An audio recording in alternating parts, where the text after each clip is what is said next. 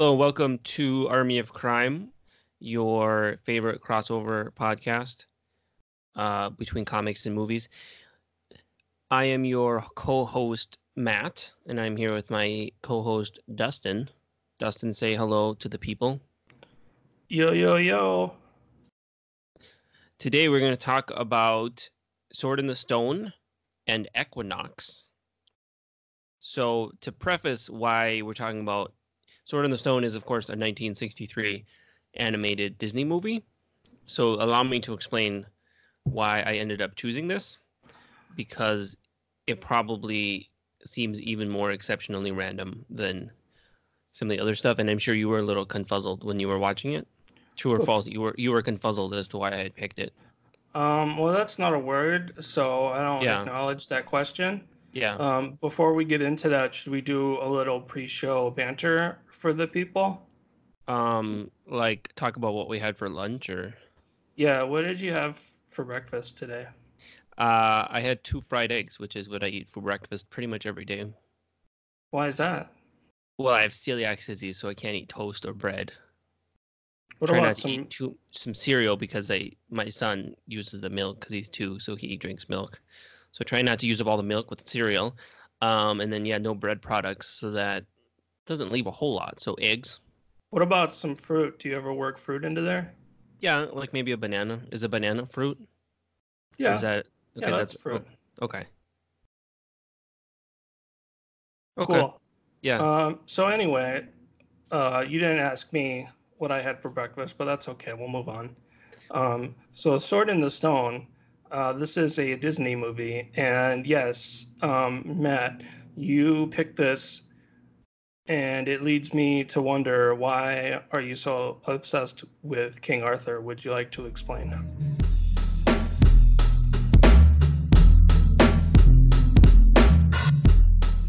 Well, I do like King Arthur a lot, and I do like King Arthur stories. I'm not, an expert or a genius of any kind, but I do have a thing for King Arthur. The reason I picked this is because it's based on the T.H. White fantasy novel Once and Future King. And Once and Future King is divided into 4 sections, and the first section is called The Sword in the Stone. So ostensibly, this is an adaptation of a fantasy novel, right? And the novel itself has some very interesting things in it. Very little of that made it into the movie. So they seem to have adapted this interesting fantasy novel and turned it into kind of a standard sort of Disney movie, Were you which I was expecting disappointed by. otherwise? Well, I mean, some of the things that are interesting in the novel, I didn't see any reason why they couldn't be in the movie. But in the movie, it's a lot of animals chasing each other around and whatnot. Um, Would you like to I mean, there are give some, I guess, some kind of neat, yeah, Would you like to give the people a brief overcap of what it is of the. that the Sword in the Stone entails story-wise? So, Sword in the Stone is about King Arthur. It's about his life as a kid. So, he is adopted out to a family and he is raised as a squire, so not as a knight or as a noble. And he sort of has these adventures as a kid, and then he meets Merlin. And Merlin is, of course, a sorcerer who becomes his tutor. And Merlin has access to all this magic and he can make all kinds of crazy things happen. And it's the life story leading up to when he gets the sword. So in the book, he gets the sword towards the end of the book. And some of the things that make the book Sword in the Stone interesting is one is Merlin as a character lives backwards through time. So he's been to the future. He comes to being at some indeterminate point in the future, and then he goes backwards through time. So he's already been to our time, and he's been to all of the history intervening between us and King Arthur. And now he's in King Arthur, and the time that he meets King Arthur as a boy at the beginning is actually the last time that he gets to see him. So he's actually very sad when he meets King Arthur because it's like he's seen his death and he's seen all the awful things that happen in the future, and now he gets to meet him as a boy. So there's an interesting sort of tone there. There's an interesting sort of tone there with the Merlin character. As we see in the movie, this is the part that actually made it into the movie, is the fact that he turns him into animals to teach him like little lessons, right? And That this is does in the book. happen in the movie, yes. Yes, and the more interesting ones though are cut out because, for example, in the book he turns him into an ant, and he goes to visit an anthill, and the anthill is set up as this very authoritarian society where the ants only have a handful of words to express language, and they live in like this caste-based society with no individuality. And then he turns into a falcon and he meets with the other falcons in the castle, and they have this code of honor. They're like knights who practice chivalry with their, when they go out on their hunts. So he meets different kinds of animals and he learns like little life lessons that are applicable to his future status as king. Basically, none of that is in the movie. In the movie, he gets turned into a fish and a sparrow. And is that it, or is there one more? He turns into a squirrel too. Oh, that's right. Yeah. And he does turn into a fish in the book and he meets the like boss fish that lives in the moat. That's like a bully. And all of the little adventures he has as an animal as a child inform the way he sees the world as an adult. Right? Because when he grows up, he wants to get rid of the bullies or the rule of like might makes right, or the rule of like the warlords that are pushing people around. And he sees an example of that as a kid when he turns into a fish and meets the the fish that bosses the other fish around inside the castle moat. And the interesting thing in the novel too is he specifically talks about how when he gets older, he gradually loses the memories of the time when he turned into an animal and only remembers the lessons in the way that you kind of forget things as you become older, and it seems like a childish, fantasy almost, even though we reading the book know that it really happened. And again, that's all very interesting and is not really in the Disney movie. Also, in the Disney movie, there's an evil witch that Merlin has a wizard duel with, which reminded me of a previous film we watched entitled The Raven, where Vincent Price and Boris Karloff have a wizard duel. Yeah.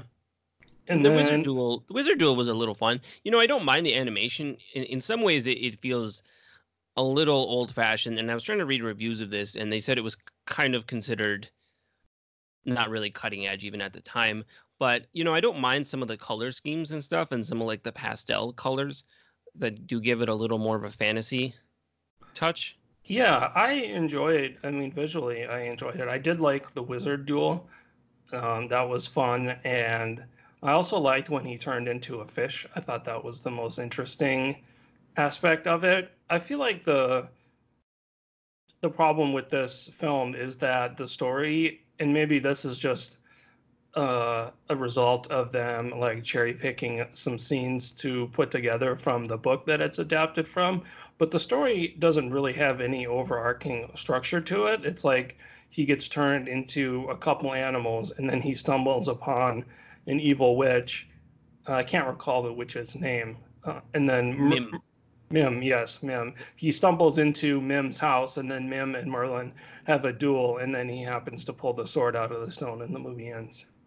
It's like it doesn't seem like there's a lot of connecting tissue, like putting these things together. And we kind of talked about this before in terms of like myths and how like Excalibur was often felt like sort of a series of vignettes. And I guess Sword in the Stone to me also kind of has a similar problem where it's like you have these separate, like discrete, smaller stories that are kind of linked together by the fact that they all have King Arthur in them. Yeah, and you mentioned the witch that he meets, Mim. I mean, that's not in the book either. So some of that is just invented. So it's like they adapted this book, they cut out a lot of stuff, and then they just made up other stuff to almost like fill out the space because it's like a really short movie. It's like an hour. I think it's about 80 minutes long, and even with that, it starts to feel a little tedious towards the end.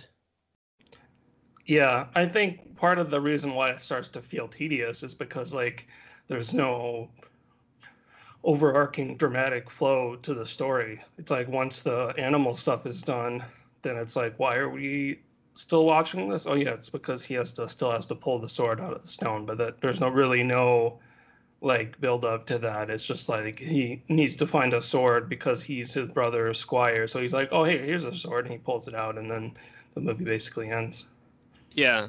And one of the things that makes the book interesting, of course, is it relies on your meta knowledge, which is in the book, sort of in the form of Merlin, right? Because Merlin's been to the future, and he always talks and makes references to very anachronistic things that the other characters don't understand, which is actually something that makes it in the movie. Merlin talking about stuff from our time. That's in the book, the Merlin as an anachronistic character. And we know the tragedy that waits in Arthur's future. The book presupposes that you know who King Arthur is, right? So we know what happens to Arthur, and we know that his life ends in basically ruin. And now we're seeing the adventures of him as like a completely guileless young child. So there's some interesting kind of layers that are happening there. And yeah, for the movie, you get basically none of that. Did you find it odd that when he was turned into a squirrel, it just became this extended sequence of this female squirrel kept trying to, make some sweet squirrel love to him, and the whole scene was just him getting chased around by this other squirrel? Like that seemed like it was like one joke that went on forever. Yeah, some of those sequences seem to go on really long. That's why I liked the fish sequence, because I felt like there was some varying in the adventures in when he was a fish. Like there was the big fish, and he meets like a frog, and so on and so forth. Yeah. No, some of the sequences do start to feel long. And like I said in the book, they're all kinds of different animals, and he learns kind of lessons and things and sees society from different types of perspectives. And some of them I think in here are just kind of played for kind of some laughs.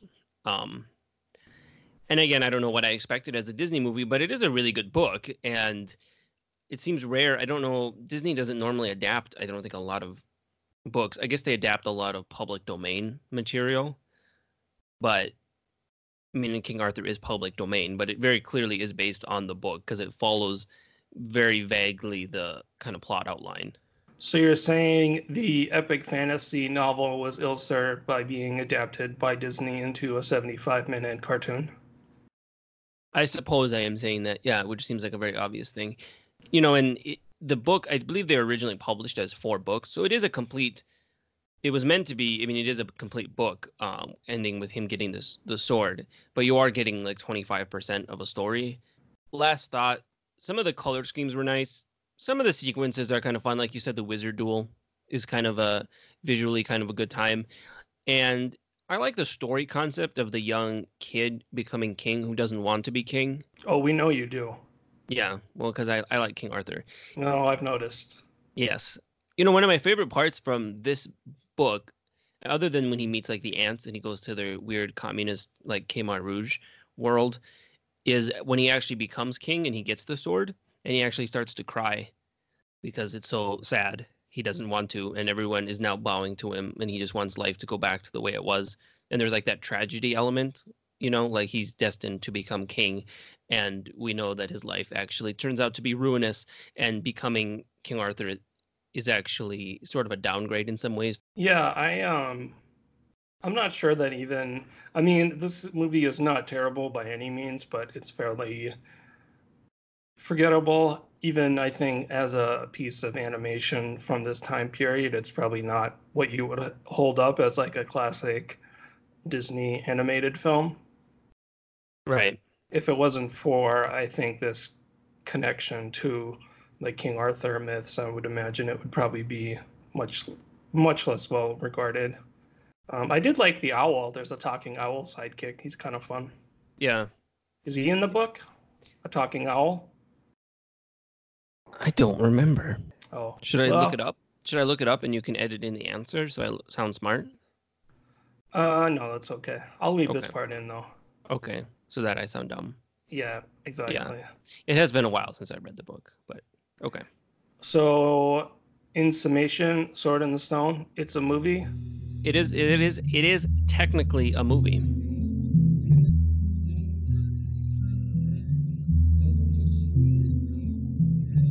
So, speaking of things which are things, there is also something that we both read, which is a comic book entitled Equinoxes by the French cartoonist Cibrel Pedrosa.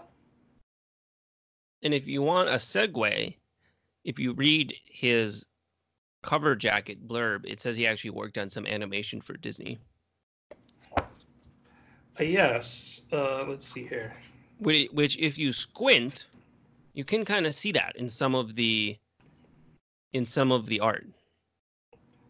Yeah, he went to work on such Disney animated feature films as The Hunchback of Notre Dame and Hercules.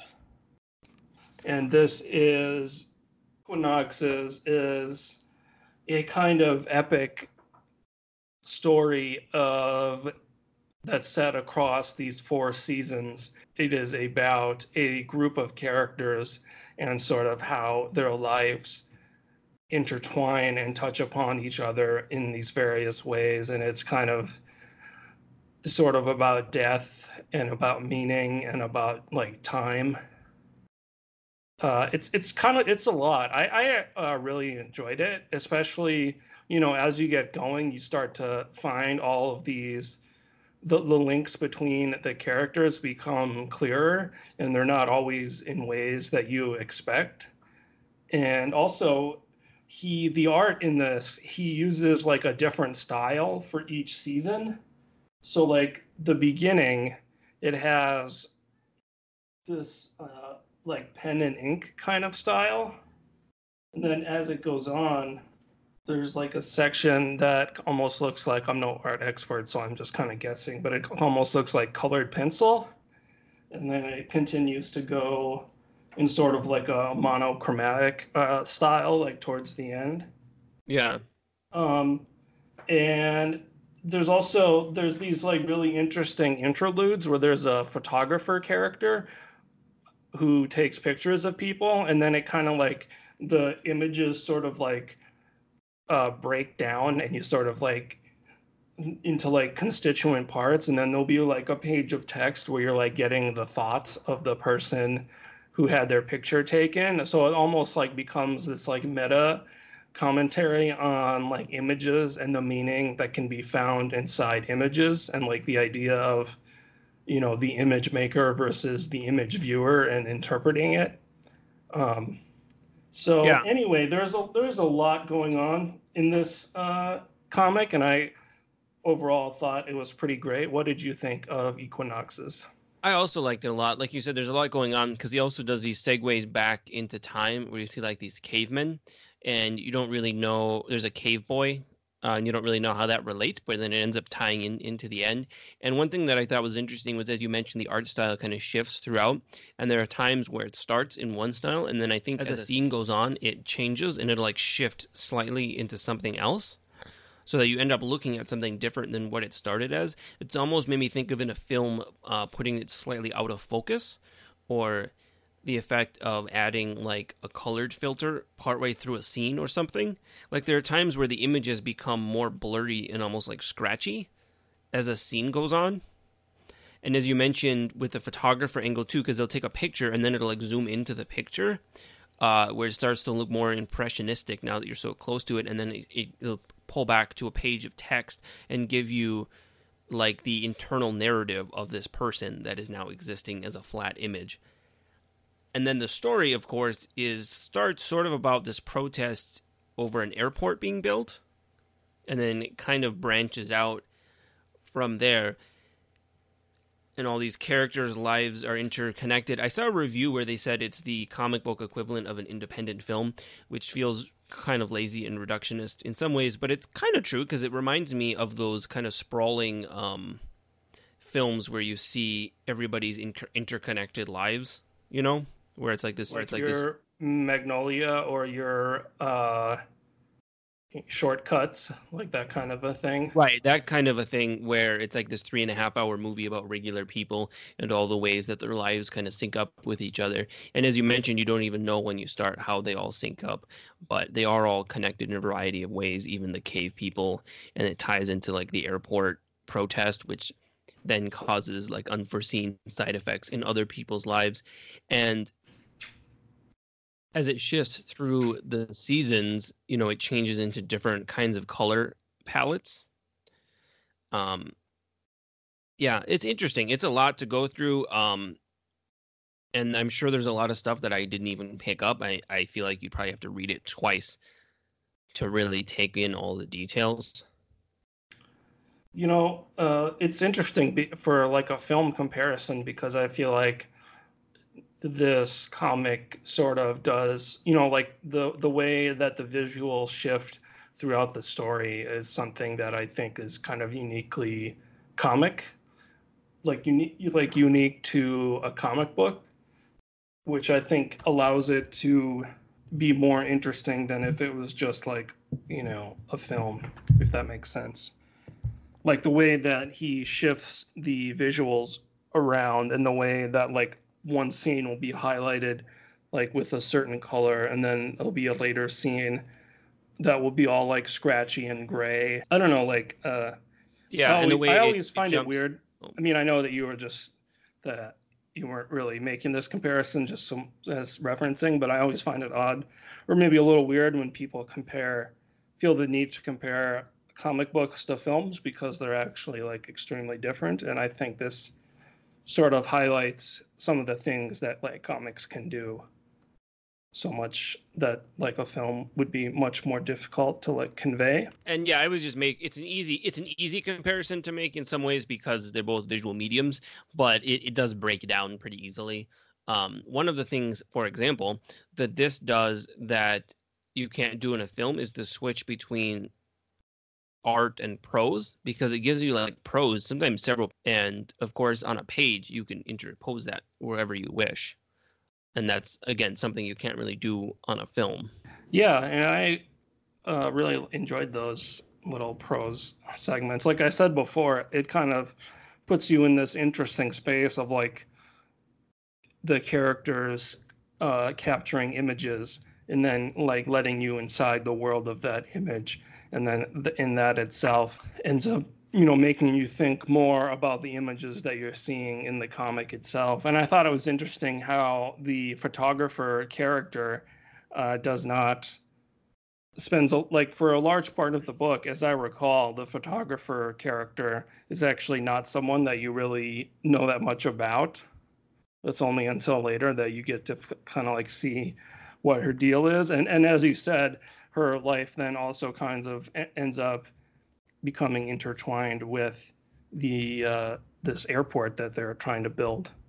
Yeah, Yeah, it's and sort of like a really mundane incident. Like you were comparing this to other films, like, and it always seems like there's some kind of inciting incident where everything like comes together. And in this, it's like the building of an airport and the related protests around that. yeah, and it never, I wouldn't say it ever really even comes together. No, it's not like all And the characters all end up meeting each other or something. yeah, and one of the characters even dies off page, so it really it almost like resists an attempt to all be included in one thing. Like it resists, like it starts out and it kind of sprawls out, and it like resists any attempt to like pull it back in, because it stays pretty sprawled out. There are some more connections at the end, certainly, that we didn't see at the beginning, but for the most part, it's kind of its own thing. Yeah. And it gives this sort of melancholy feel to the story and the characters, because a lot of them are not really successful at the things they're trying to do, and they're just kind of getting older. And that, I think that makes sense with the title, of course, referencing like the passage of the seasons and stuff.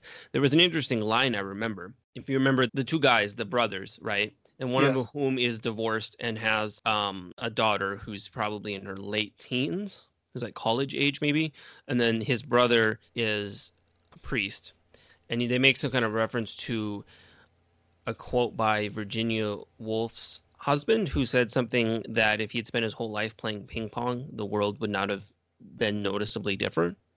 And then they say something like, "We're waiting to stop playing ping pong," or something, like just the stuff that we do to pass the time. And then you wake up and you're like 90. Yeah, because that scene that you're talking about comes toward the end, and it's really interesting because it has these two characters like talking in a cabin, and then as the scene goes on, he like stops drawing the furniture and the surrounding until he's just like drawing the characters as like their conversation sort of like transcends the location that they're in.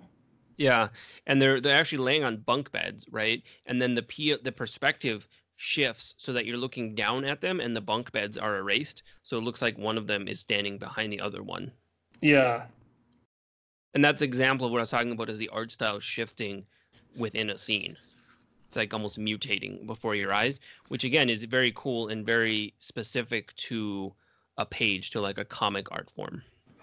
Yeah, and that scene I think highlights one of the interesting thematic concerns of the book, which is how, the one guy, he's asking his brother, like, is it too late to stop playing ping pong? Because he kind of feels like he's got to this point in his life where he hasn't accomplished anything. But one of the things that goes on in the book is the way people's lives affect each other, whether they acknowledge it or not, or whether they even necessarily notice it or not. Because one of the biggest like turning points in the book is the discovery of the footprints left over by like a primitive like caveman boy inside a cave, which at the time for that character was just like this incidental thing that they didn't really, think anything of. But then him leaving these footprints then ends up having this like cascading ripple effect into all these other people's lives, which again Right. I guess is something that's common to this like style of story. But like it adds like it makes that scene I think resonant because the guy is feeling like he hasn't accomplished anything in his life, but whether he acknowledges it or not, he has actually had, effects out into the world. Right. And we don't know what the effects are with like the rippled effects into everyone else's lives. Yeah. I was going to say too, I think the author's background in animation becomes clearer in the way that he depicts movement of the characters. And I think like if you want to call it like the acting of the characters and just the movement of them is really fluid and really lifelike, which I think is important because there are a lot of scenes in this comic that are just like people talking or people reading or people, like normal life stuff. And I think he does a great job with a lot of different styles and a lot of different use of materials that we talked about in depicting sort of the lifelike, poses and expressions and movement of these characters. And yeah, like I don't know if that's something that comes from the animation background, but it seems like maybe that's part of the influence of that. I'm going to make a tiny, tiny complaint. Okay. And I don't know if you have the same problem. You have a print copy, right? Yes. The lettering in my copy is not the best. It looks like it just it doesn't look like, I don't know. I don't know. I don't know. It's hard to explain without showing it, but I was kind of thrown when I started reading it because you really have this tremendous art, and then you have this like translated lettering. I don't know if you get that impression when you look at yours, but I was reading the digital copy, and I don't know if for the digital one the lettering was done. I guess I didn't have any complaints about the lettering. And again, that's not really the author's fault. That would be the whoever published it in English. One thing I thought was cool was the thing that shifts the whole plot, like you mentioned, is finding these or is this the caveman's feet ends up being extremely important and is found by a character that we first meet as an internal narrative of one of the pictures being taken, and you learn a lot about their life, but they're never really in the comic. You learn their internal narration because someone takes their picture, but they're not actually like a character that does a lot in the story itself. Right, it kind of shifts like in and out. It's almost like going into the foreground with the foreground characters, and then it jumps into the background, and you have like background characters that are important, but you don't get as much page time or page space, as many panels with them, and it kind of seamlessly jumps back and forth just as it's shifting between the art styles and the color scheme. And it goes from season to season to season. Each season has a little interlude. It's a very interestingly structured story. Yeah, I think that we would both agree that Equinoxes is pretty dang good, and that it's a very dense comic. It's like I have the paper copy here, and it's a large hardcover that you could club a burglar with. But yeah, it's really good. Do you have any? Do you want to put in any final thoughts on the Equinoxes by Cibril Pedrosa?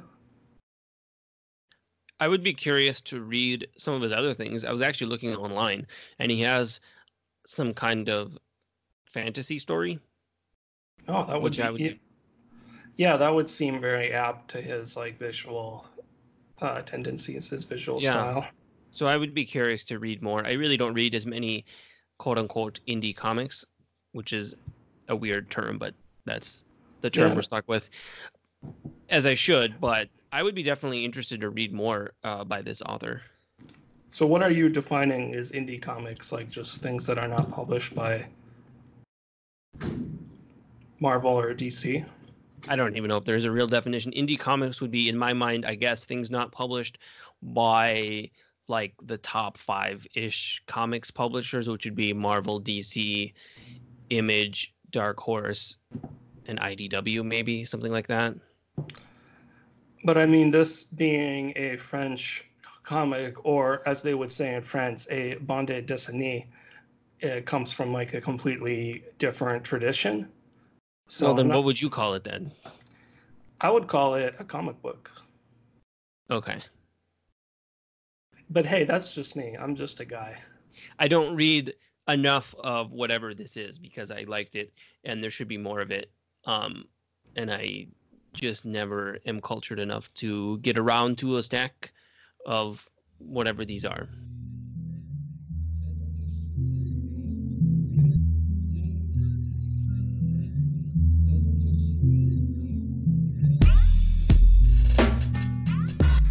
So what else should we talk about? Would you like to recommend something or no? I would just recommend the novel, The Once and Future King by T.H. White, which is a really good novel and has the trivia of having the first part of it. It's like how Lord of the Rings is like 3 books and it's like one book. You read it as one book, but it's like sort of 3 books. This is sort of 4 books, but you read it as one. You can usually just read it as one book. The first portion of it was adapted into an animated Disney movie, but it's actually a really good book and I would recommend it. There's a lot of interesting angles in it that I kind of talked about when I was comparing the Disney movie to it. And yeah, it's a really good book. I would recommend The Once and Future King by T.H. White. So that is, I imagine, a pretty large book since I it's have like, it right here. It is 639 pages. oh, okay, So it's a, it's a solid, a it's a solid solid, tome. yeah, it's a solid tome. I would recommend another French comic book that is called Peplum, and it is by an author who goes by the name of Blutch The or Nom de Blooch, Plume. the nom de plume of Blutch. And Peplum is a story set in ancient Rome, and it's kind of about this guy who falls in love with a woman that's been frozen in ice, and he is transporting her back to ancient Rome, but the ice is melting. And so it's kind of like the love of his life is sort of like dripping away before his eyes. And it kind of also then goes into some other aspects or some other like things going on in ancient Rome.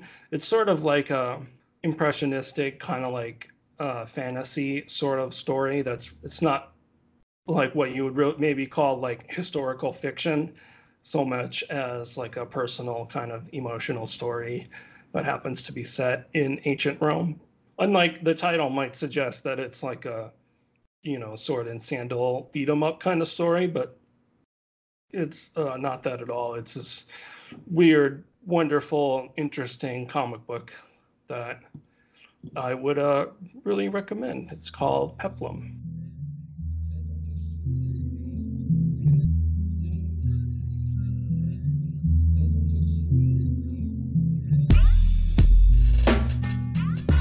All right, that's our show. Thanks for listening.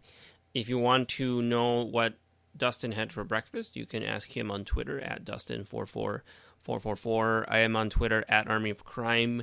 Our website is armyofcrime.com, where we put up all the links for all the stuff So if you can't remember what we said, but you remember it sounded something interesting with Roman Ice Queen time travels or whatever, you can go on there and find it. As always, you can definitely leave us a review if we want. Those are very much appreciated. The algorithm gods are pleased by reviews, and they boost you up and down the charts. Do you have anything you'd like to add to our show sending off segment? I'd just like to say that it's important to have a good breakfast. And, I don't always have a good breakfast, but when I do, I try to make it very filling and have a few different items in there. Yeah, so you don't get hungry before lunch. Right. Yeah, that's important. Remember, everyone, breakfast is the most important meal of the day. Couldn't have said it better myself.